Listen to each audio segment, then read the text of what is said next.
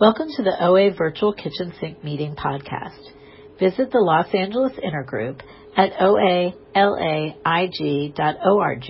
for information on how to join our meeting live and how to donate to support this meeting and our podcasts.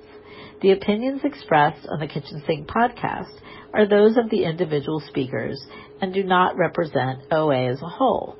And now, our speaker. 6 years and I'm Laurie, compulsive overeater.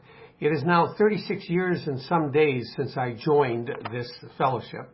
February 11th, 1986 is when I first came through the doors. I came in because a friend of mine who had been in the alcoholic gutter, literally, in the gutter of my hometown, was brought into a state of serenity and a miraculous recovery by other AA members who had had exactly the same thing happen to them. They were also in the gutter, and they had been brought into this state of serenity and recovery. And he told me that even though I had never been in the gutter, and even though I was not yet morbidly obese, I was just really obese, and even though my problems seemed to be only related to food because I had gone to counseling and solved many of the emotional problems that were going on in my life, that I had the right to take my food addiction as seriously as he took his alcohol addiction. And I wanted what he had, except I don't like alcohol very much, and I've never been an alcoholic. I'm not even close to being an alcoholic. So I attended my first meeting in 1986. I got a sponsor. I started to work the steps, and for 7 years, in and out of relapse. That's my basic story until, as of approximately May of 1993, I got abstinent and found the recovery that I now have in OA. So it's for 28, almost 29 years, that the miracle has happened to me. Now, this miracle, for me, is best expressed by the statement that I can be around all the foods that used to beckon to me. I can have suggested to me all the eating behaviors that used to beckon to me and not want them. And be happy for other people who are indulging in them, who don't have an addiction. And that to me is an amazing miracle. It's not to my wife or to most of my friends who, they can pick up ice cream and they can have a little bit and say, I'm full. I don't want it anymore. It's good taste. And whereas I cannot. I cannot eat ice cream because I've eaten more ice cream in my life than any normal person would eat in their lifetime. Now, the behaviors I indulge in were also addictive. And many people in this fellowship have addictive behaviors that may or may not be related to food. They are related to food, but they may or may not be related to specific foods. The relapses I had for the 7 years all came from my having been in a diet program that told me that once I lost my weight, I could eat anything in moderation. And from my sponsor, a wonderful person who took me through the steps, who told me the same thing, that my problem was simply that I have to learn how to eat moderately. And for 7 years in this fellowship, I would go on a diet, work the steps, really feel good, and then relapse once I took a little bit of this. It was 2 cookies or a half a donut or a scoop of ice cream, and you had to shave it off, just so it was exactly a half a scoop of ice cream. I could have that once a week. Well, the ice cream went from being a shaved off scoop within 6 months to being the whole bucket. And I didn't understand this. I finally began, and I rejected, like we just read from how it works. Food, remember we deal with food, cunning, baffling, terrible. I didn't understand that. I didn't reject it. I loved food. It didn't cause me to walk into traffic, or miss meetings or not know where I was or do violent things. It just made me more sedentary and affected my entire life. So my relapse was caused in large measure by my unwillingness to accept the reality of my entire experience. That for me, once I started to indulge in certain kinds of foods, I developed uncontrollable cravings. This is what is found in the doctor's opinion. This sense of uncontrollable cravings. I need more of this. I need more of this. And that my real problem wasn't that, because all kinds of people suffer from all kinds of uncontrollable things. Things they can't control their lives. They might suffer from physical or mental problems that make it impossible for them to do certain things. Some people have mobility issues that they can't do anything about. Thinking issues. I wear computer glasses to be able to look at the screen. I accept those things. My real problem is that I have a mind that gives me every excuse that seems reasonable at the time to go back to that which I know I have to indulge in, and which I cannot indulge in. So the first order of business was for me to identify what caused me the uncontrollable cravings and to abstain from that, and then to work the steps which gave me the freedom from wanting to return to that which caused me uncontrollable cravings. Now, I want to talk about uncontrollable craving just for a moment, because we are a spectrum fellowship. My wife says I am on the spectrum. She's a social worker. I hope she's joking. But at any rate, we're an umbrella fellowship. We run the spectrum from eating behaviors, just like Gamblers Anonymous, gambling behaviors, Codependence Anonymous, Al-Anon. These are behavioral addictions, to single substance fellowships like Alcoholics Anonymous, Crystal Meth Anonymous, Cocaine Anonymous. In between are combinations like Narcotics Anonymous.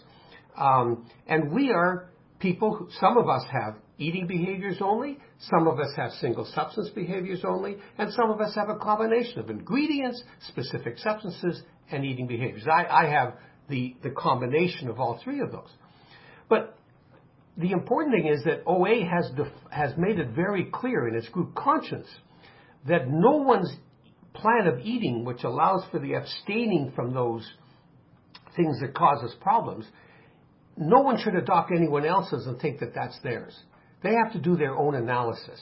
And that's different from some of the other food addiction fellowships in the world. What we are is the umbrella. And I can eat things you can't eat, and you can eat things I can't eat. And we should revel in these differences. For some of us, it is simply binge eating. For some of us, it is simply binge eating and then vomiting. For some of us, it's restricting our food. For others of us, it may be sugar. It may be fat. For some of us, it may be sugar and fat, or fat and salt. For some of us, it may be specific foods, fast foods, or a particular kind of food. Or it may be a combination of all of those. For me, it's a combination, as I said. The physical concept is that we can't control it once we start. Not that it is specifically physical. We're not doctors. We don't know what it is. But the fact is that I am a person who, once he gets his jaw moving around and his tongue moving around, chewing gum or chewing celery or carrots, as I used to do to keep my mouth busy, as I used to do in my old diet, I developed a craving to eat greater quantities. And I've identified that as an eating behavior I must abstain from, which is why I do 3 meals a day and nothing in between. Because if I eat in between, my volume goes up. But I also have a problem with foods which have combinations of high fat and sugar, or high fat and salt. All desserts and a whole bunch of deep fried foods and fast foods and things of that sort. So I've had to abstain from those. Plus, I have found some foods that, even though they don't contain high fats or high sugars or a lot of salt, get to me, and I've had to give those up. It's not a big deal to me, because once I finish step 9, as guaranteed by the 12 steps, I'm sane. And because I'm sane, I look at these things that are offered to me, and instead of a mind that says, oh, well, it's been a tough day, or difficult things are going on, or they've never made it you've never had this taste before, it's a new flavor of ice cream, or they made it especially for you, or you're standing up, so it doesn't count, or you exercised for 5 minutes, so boy, that's worth a cake, or tragic things have happened to you, or tragic things are going on in this world, or you want to celebrate. All those reasons, your mind will pick one that makes sense at the time. I don't get that anymore. Because just as any sane person would, who would die if they ate shrimp or peanuts, I say, well, why would I eat this stuff? It's poison for me. It's not poison for you, but it's poison for me. This sanity guaranteed by the 12 steps is the true miracle of any addiction 12-step fellowship. The ability to be around what used to cause you uncontrollable cravings and not want it. Actually, it's one of the first things that attracted to me about my friend who got me into OA by telling me I should take my food as seriously as he took his alcohol. As he began to rehabilitate himself out of the gutter, he had to start earning money, and one of the first jobs he did was run a bartending school. But he didn't drink any of the liquor that he was teaching people how to do, because he wasn't tempted by it. I thought, this is, I heard a story. This is a miracle for him. It's not for me. I don't like liquor. But for him, it was a miracle. So working the steps is the key to getting rid of it. So that over 28 years, almost 29 years of having this miracle is an utterly amazing thing to me, and it is to a lot of other people. I can look at the stuff that used to beckon to me and not want it, and that's the miracle. Now, I had a lot of trouble with the God thing. I'm a third-generation agnostical atheist or atheistical agnostic. And I was helped by my first sponsor, who was a great sponsor, except for his notion about what he had to abstain from that I had to abstain from. And he asked me this simple question. Is there anything that is more important than you are? And it didn't take me long, because we had young children, to say that love was more important than I am, because I know that I would automatically die for my kids and for my wife. And I'd like to think I would put my life on the line for others, but at least for them. So clearly the love I feel is more important than I am. And when I thought about it, even though I don't know how courageous a person I am, I do believe that truth and my sense of justice, which that isn't the legal sense, and beauty are more important than I am, that they will live longer than I will, and that ultimately what I'd like to leave in this world is an ongoing extension of the truth and love and justice and beauty of the values that I have in this world. And the big book talks about that the real problem that all of us have, whether we are deeply religious and have a specific kind of God, or we have a sense of a general spirit of the universe, or whether we're atheists or agnostics, our real problem is that we have cut ourselves off from what we deeply believe in. And because of that, our minds go astray. And what the steps do is get rid of the blockage between what we deeply believe in, say in our heart, and how we think and act in our head. And the pipeline is blocked. And what the steps do is unblock that pipeline.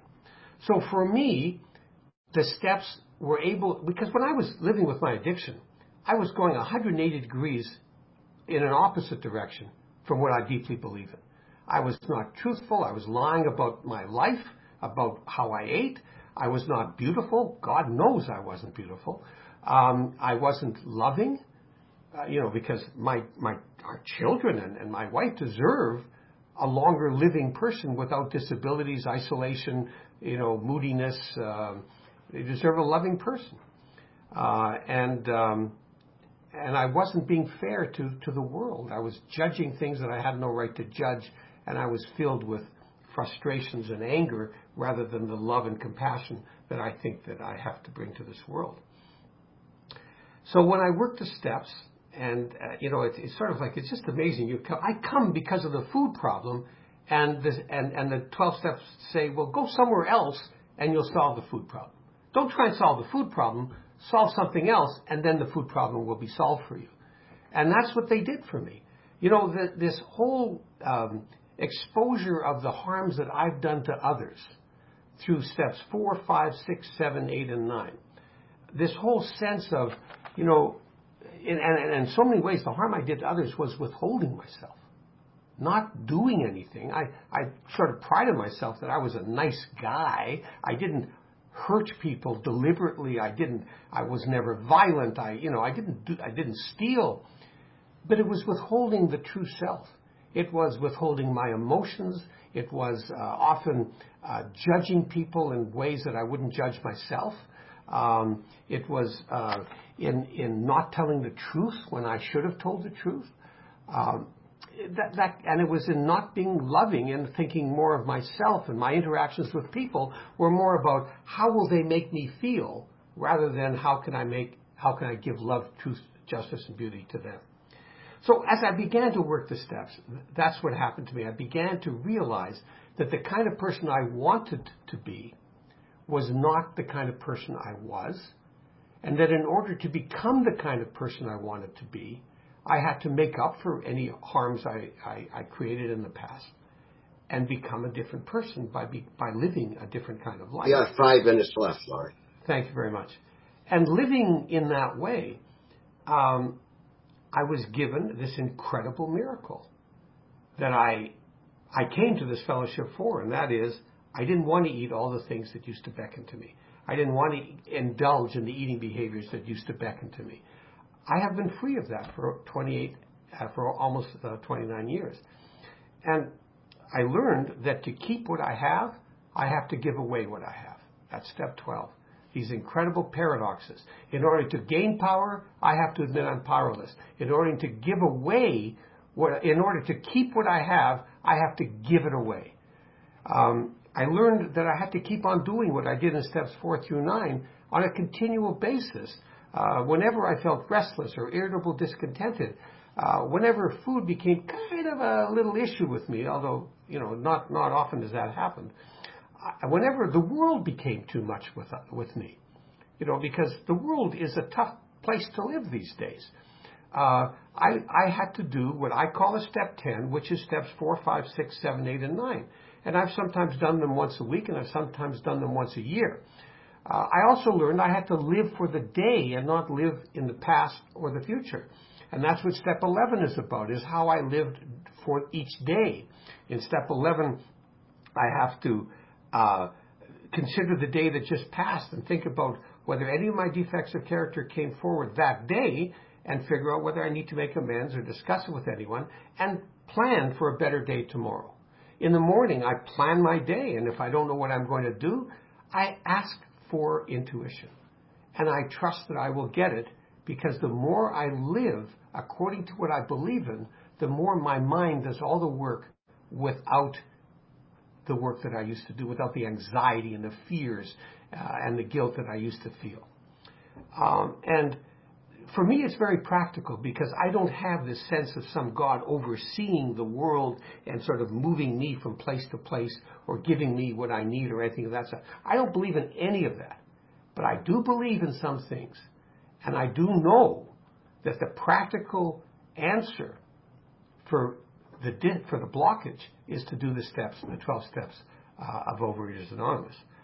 So I'm really, really privileged to be able to carry the message to those who still suffer. That's why I'm so honored to be able to speak to all of you. And you know what? I think I can leave it there. I probably left out some things, but I'm sure if there are any questions or anything like that, we can deal with it. So, according to this, it's at 9:30 a.m., but I see it's 11:26. But you gave me a 5-minute warning about 5 minutes ago, whoever it was who did, so I'm going to accept that. Is that okay? Yeah? All right. So I'm finished. This is the time for questions only. There is no sharing of this meeting. If you need to share, please do so with any one of us after the meeting. Also, please remember that the opinions of the leader are my own and not those of Overeaters Anonymous as a whole. When asking questions, you need not identify yourself. If you asked a question last week, please wait until the first 3 questions have been asked before raising your hand. So if you have a question, please click the raise your hand icon, or I think that's star 9 if you're from a mobile phone. So I see one question. How do you deal with events that require you to eat outside of your meal times? My answer is pretty simple. I don't eat between my meal times. I will either eat before or after events, or there have been direct times when I have gone to 4 meals a day. If I know that I won't be able to eat until very late at night, I will have a snack because I have found I get ravenous if I don't eat more often. That's how I deal with it. I'm sorry for identifying you. I see it's a direct message. Sorry. Deb B. Hello. Thank you. Good morning. Thank you for your share and for being a part of my recovery. You kind of answered this with the first question, but can you talk about traveling and what tools you use when traveling, that you use in the program? Thanks. Well, I'm about to travel on March the 1st, and who knows what the airline schedules will be like and how long I might find myself. And it's not always easy to find, especially these days in Canada, the airports are kind of empty still, and not all the food places are open. So sometimes there's not much of a choice. I normally will bring something I can eat. It's also hard for me because I'm vegan, so I also have trouble finding vegan food and stuff. But I will often make bring some dried fruit or some things that I can eat with me and eat them. But I still only eat 3 times a day, unless it's very unusual circumstances. Then I may not. But it's 3 meals a day and nothing in between. Does that answer your question? Okay, thanks. Vincent. So, Loris, thank you so much for your share. If I understood you correctly, you seem to say that you had been working the program, then you relapsed because you sort of left a little door open and you had a little bit of ice cream, and then you sort of went back into your old ways. Can you explain if that was actually the case? And if so, what has been the fundamental difference in working the program correctly? Thank you. It's a great question. I believed that I could eat anything moderately. For 7 years, I rejected what the doctor says in the doctor's opinion, that there were some things I had to abstain from. I believed that my problem was simply that I ate too much. And so I would lose my weight by going on a restrictive diet, and I'd work the steps. And then, I've lost my weight, and now, just as every diet I'm aware of told me, I can now eat anything I want as long as I eat in moderation, and the steps will allow me to eat in moderation. So I took back all the different foods that I used to gorge on. I had a little bit of them. Hey, I worked the steps. I can eat them in moderation. Now, for some people, that is true. For my sponsor, that was true. For him, his problem was only volume. It wasn't the particular foods. It was only volume. But for me, it was specific foods. And the foods I've given up on this diet, not because I gave them up because I followed the diet, and it didn't include those foods, like ice cream, like donuts, but like French fries and like deep fried chicken, and things of that sort, buttered popcorn. Just like those, I was addicted to those foods. And being addicted to those foods meant that if I had a little bit of them, it's just like the alcoholic. 1 drink is too much, and 1,000 drinks are not enough. So it took me 7 years in this fellowship and a study of the doctor's opinion of the big book and a willingness to say, what's been going on in my life that I've been in and out of relapse for 7 years, that I finally accepted the notion that regardless of whether there's a medical or biological or chemical thing going on in my body, I had to accept that there were some behaviors and some foods that I could never have. And I've never been addicted to radishes, never in my life. But if the radishes are dipped in a creamy sauce, I can tolerate the radishes and I'll want more of that sauce. So I had to do a really clear analysis of what was going on with me before I really was abstaining. And I have added some foods when I've found out that I have to abstain from more of them. I've actually taken back some foods that I discovered I wasn't addicted to, but I don't indulge in them very much. Does that answer your question? Yeah, okay. And I think also eating behaviors is important because we have to acknowledge that within OA, there are a lot of people with very specific eating behaviors, like anorexia, like bulimia, that they have to address. Clearly, they must abstain from those. But and I had to abstain from chewing and sucking between meals. The same kind of eating behavior issues. And I also have to abstain from volume issues because I have this need to have more and more and more, and I have to push that down and figure out how to have a reasonable amount. So it may just be eating behaviors for some. It may just be specific foods for others. For most of us, my experience has been it's a combination. But not for all of us. And we have to do our own analysis. Thanks. Bob? Em? You're muted. Can you talk about your daily routine, what you do on a daily basis? Yes, I spend, these days I've been spending hours and hours on OA work, either speaking at meetings or sponsoring. I'm retired, but in terms of food, I have 3 meals a day. I have the same breakfast every single day, and what I eat for lunch or supper will vary.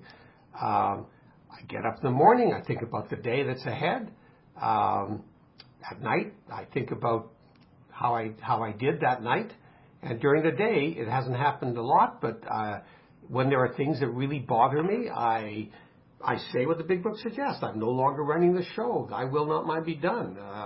It's just so I get calm. My daily routine is not the time I spend is step 12 time. That's a lot of time I spend on that. I've never turned down a sponsorship, although my method of sponsoring is much more limited than most others' method of sponsoring. But I don't know if that answers your question. It's not. I don't phone in my food or anything like that. For instance, that isn't what I need to do. It's what some people do need to do, and that's why I say every person's plan of eating has to differ because every person is a different person. And some people feel the need to commit themselves and not to worry about the food for the rest of the day.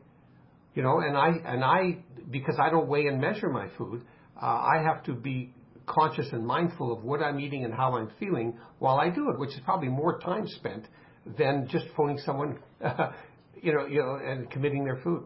So that's my daily thing. But boy, there's so many variations of daily work. I have a friend who will meditate. He's in constant pain and suffers from depression. His morning meditation is an hour and a half in order to prepare himself for living through the pain of the physical pain he feels and the depression that just suddenly will glom down on him. So people have very different daily routines, and I practice what I would call a good enough program, not a great one. There are saints in this and idols I have in this fellowship who are far more spiritual than I am. Hope that answers your question. Juan. Hey there. Thank you for your lead. Hi. So this is my first time coming to an OA meeting, and I've known that I'm a binge eater for a while, and so I'm living in Barcelona with my partner, and I've been living with her for a few years now, but she brought the problem up to me last night, and it's the first time that it seems to have affected someone else, because it's like I live alone, I eat in secret, I do all those things, and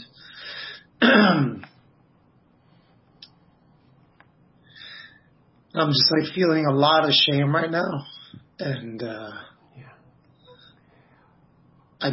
my question is how should I deal with that? Well, it's a great question because I felt shame too. I mean, my secret eating, I could tell you stories that are absolutely disgusting. My wife's never heard them, and I know if she heard them, she wouldn't eat for 4 or 5 hours because of how disgusting my stories are. But the fact is, if I accept that my body is different, that in some way, shape, or form, body is a very general concept, but in some way, shape, or form, once I start, I can't stop, and that's different from normal people.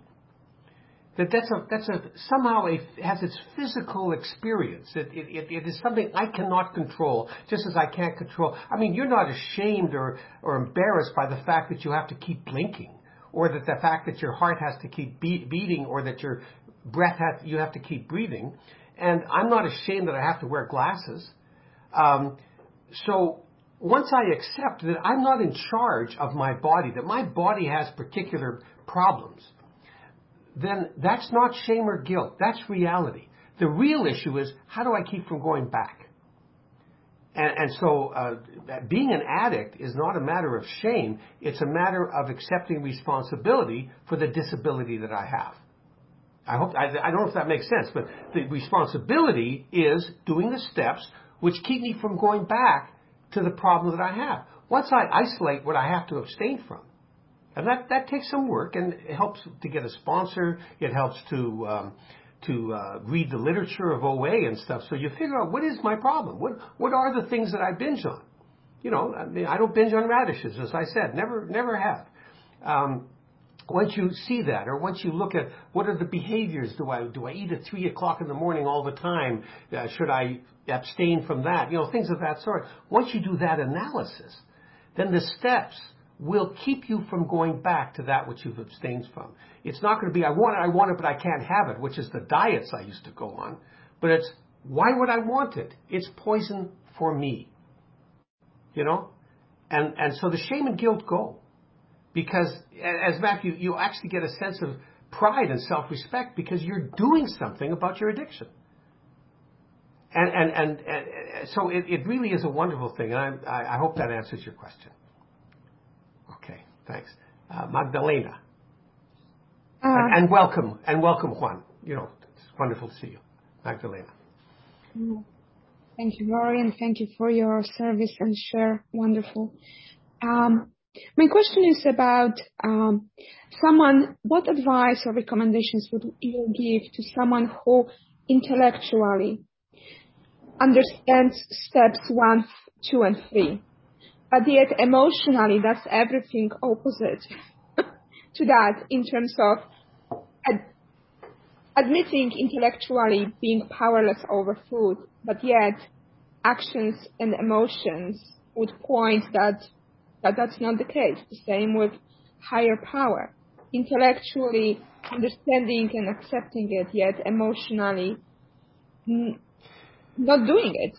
Okay. Yeah. I understand the question, and I have been like that myself. So let me speak from my own experience. Until I felt absolutely defeated, I did not have the energy or the will to do what I have to do. Sometimes we spend too much time on steps 1, 2, and 3.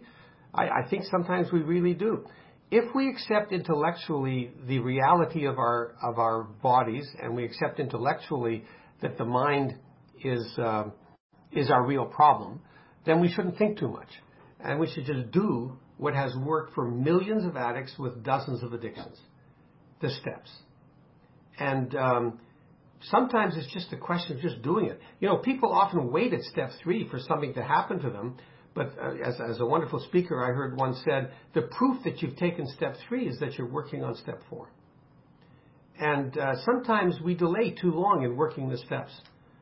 We can do them relatively quickly, and then the answer will be, it works. You know, I'll try it. Intellectually, I'll try it. You know, the emotional power can be avoided by saying, I will work the steps in 4 or 5 weeks. I will give myself a deadline, and I will do what I'm told works, and I will do it, and I will abstain while I'm doing it. And let's see what happens. And I can guarantee you, I think I can, if you're like me, you will have this sense of release. And it will prove itself by the very simple fact of it.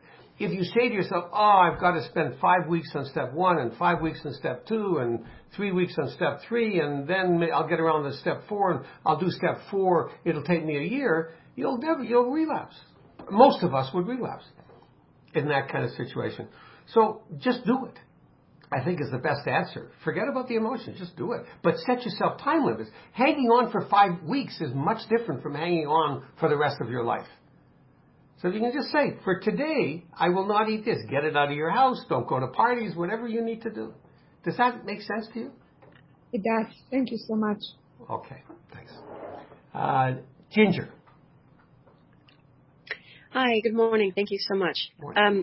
In what ways has your self-identity and your self-esteem changed from when you were in the food and how you viewed yourself and how you went through the world versus now that you have recovery under your belt? How do view yourself, self-esteem and just moving through the world differently. Okay. Well, I mean, it's a great old joke. I used to be conceited, but I got over that. Now I'm perfect. But 5 minutes left for Q&A. Yeah, we have 5 minutes left, right? Yeah. I think that what has happened to me, there's a wonderful passage in the AA 12 and 12. It talked about we were never one among many, a friend among friends, a worker among workers, a member of the family. We always strove to the top of the heap or to dive down below. I was always at an extreme. I was never ordinary. And I think that I was either the worst or the best, and sometimes simultaneously. And Bill Wilson, who wrote the big book, has a wonderful essay on pride. And he says, guilt is the opposite of pride. I'm the best is the same as I'm the worst. And none of us is the best and none of us is the worst. And what this program has taught me is that I'm ordinary. I'm just the same as everyone else in this world. I'm neither worse nor better. And that is where my self-esteem comes from. It comes from my connection to my higher power and not from what other people think of me or what I think of myself. How connected am I to truth, love, justice, and beauty? So it has changed my sense of what self-esteem means. Have I been useful today? Have I been loving today? Have I been truthful today? Those are the questions that I ask, and that's what gives me my self-esteem, not what others think of me or anything of that sort. And it's been a wonderful thing. Because I used to use other people to tell me whether I was good or bad. And now I don't. Okay? Naomi. Thank you, Lori. My question is, for those of us who are binge eaters and do not have a problem with a specific ingredient or food, what should we really abstain from, and what kind of food plan should we put in place? Okay. Well, binge eaters may have specific foods. You know, people say, well, I can eat anything. And when I ask them questions like, I can eat even, I eat pasta. I say, is it pasta or what you put on the pasta? Is it the kind of sauce? Would you eat it by yourself? Do you have texture issues, taste issues, sensations in your mouth kind of issues? So, I think it's always important to examine the issue of whether specific foods do cause the binging. But let's assume for the moment that it is simply a volume issue. Then the abstaining is to make sure that you get, if you have to lose weight or you have to gain weight, how do you reach a healthy body weight? Binge eating will mean you eat too much. How do you reduce the amount you take in order to reach a healthy body weight? And I would be vigilant to look at certain foods.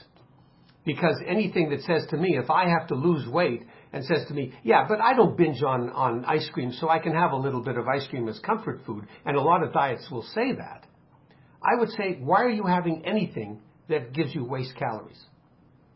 And so I would watch that. But that's my only answer. There's no real answer other than you abstain from that which you're addicted to. And you have to be honest about what really addicts you. Okay? Thanks. Alyssa, I have 2 more questions. We have time for 2 more questions. Yes. Thank you. So I'm new to OA and have a husband and 2 young kids. And they're busy. I'm pretty scheduled with their practices, sports, etc. So I'm running around pretty a lot. What do I need to do to succeed in this program and put OA first? Like, how much time do I put in a day? And what should I do each day? Consider the time that, if you are addicted, you spend on your addiction, and replace that with the time you spend on OA. How much time, you can work the steps relatively quickly. And it doesn't require a lot of work, but it requires a lot of honesty. It does require work, but it requires honesty more. I would say it's worth staying up half an hour a night or getting up half an hour early, because in the end you'll get more energy. But it has to be a priority. And I think that, with a family, you end up saying to them in some way, shape, or form, if you want me to live a long life and to be with you for a long time, you're going to have to sacrifice a bit in the moment in order for me to do that. Because I'm on the spiral. If you're like me, I'm on the spiral descent into isolation and debilitation and relying on other people and not being able to do what I need to do to be a member of this family. So sacrifice a bit, because I need it. And you need it too. Does that help? Okay. Tabitha, last question. Hi, thank you. I'm fairly new to OA as well, but I've been working my own program for years, and I really relate to pretty much everything you said about how you have a sugar addiction in all these categories, but also specific foods, and how you had for several years you'd get it under control and then fall off the horse, which has pretty much been my story. I have sugar addiction, carb addiction, but then there are also specific foods like crepes are a big one for me. Sushi is a big one. And I think I've known for a long time logically that abstinence, like severe abstinence, is the only way, but it's That's hard our time, folks. to grasp that. I think that the thing is thinking of like celebratory moments or going to my granny's, who's an amazing cook and one of the only family members I really relate to, and never having one of her dishes again. So I wondered, were there any extra tools you worked with to really kind of take those moments and be able to deal with that feeling of letting those things go? Quick answer, and then we'll go back to because we've run out of time. My email is on my name, and if you want to email me, I'll give you a faster answer. Quick answer is I worked the steps quickly, and I no longer had those needs. I didn't worry about that. That's the quick answer. It's just working the steps.